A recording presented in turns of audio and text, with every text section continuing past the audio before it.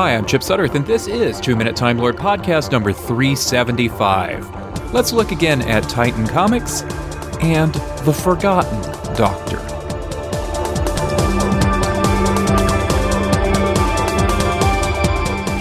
Now that we're fully immersed in the nostalgic glow of the 10th anniversary of Doctor Who returning to the airwaves, there's a new appreciation of The Forgotten Doctor. I'm not talking about the War Doctor, I'm not talking about Peter Cushing, not even the 8th Doctor. Christopher Eccleston, the 9th Doctor, who seemed to be taken from us far too soon by virtue of the fact that the BBC's news division leaked what the entertainment division wanted bottled up, that he would be a one-season-and-done Doctor.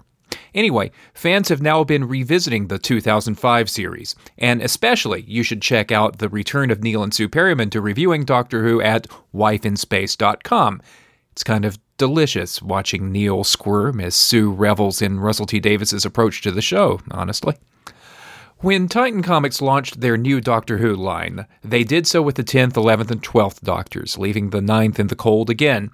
But that's been corrected in the miniseries that launched on April 1st. Doctor Who, Weapons of Past Destruction, will run for 5 issues, and it takes place in a neglected slice of his timeline, the time when he and Rose Tyler were joined by a non-immortal, non-tortured soul using the name Jack Harkness.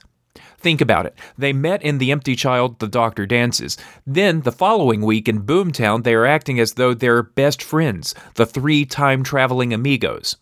It would have been nice to have had a few more stories in the middle, and that's exactly where this miniseries is set, and it's a nostalgic little thrill ride. Blair Shedd's art is really good, with the actors' likenesses on point, and a seamless mixture of the familiar TARDIS set with starships and space battles and space centaurs beyond 2005's TV graphics capabilities. As for Cavan Scott's story, 1 issue in, there's a lot of running and jumping without much explanation. But that's all set up. We'll get more, I'm sure, in the next issue. The character dialogue would be pretty awkward on the TV screen. But I have to remind myself, TV pacing is not comic pacing.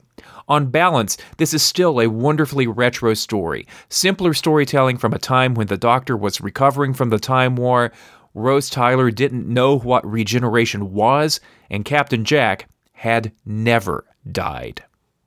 If you missed this comic at the shops, get it now or fire up Comixology on your tablet of choice. This first issue is a fun look back at The Forgotten Doctor, and I've got a good feeling about the next ones.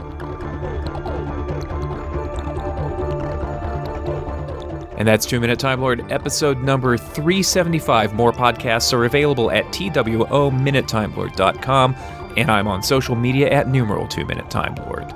Talk to you again soon.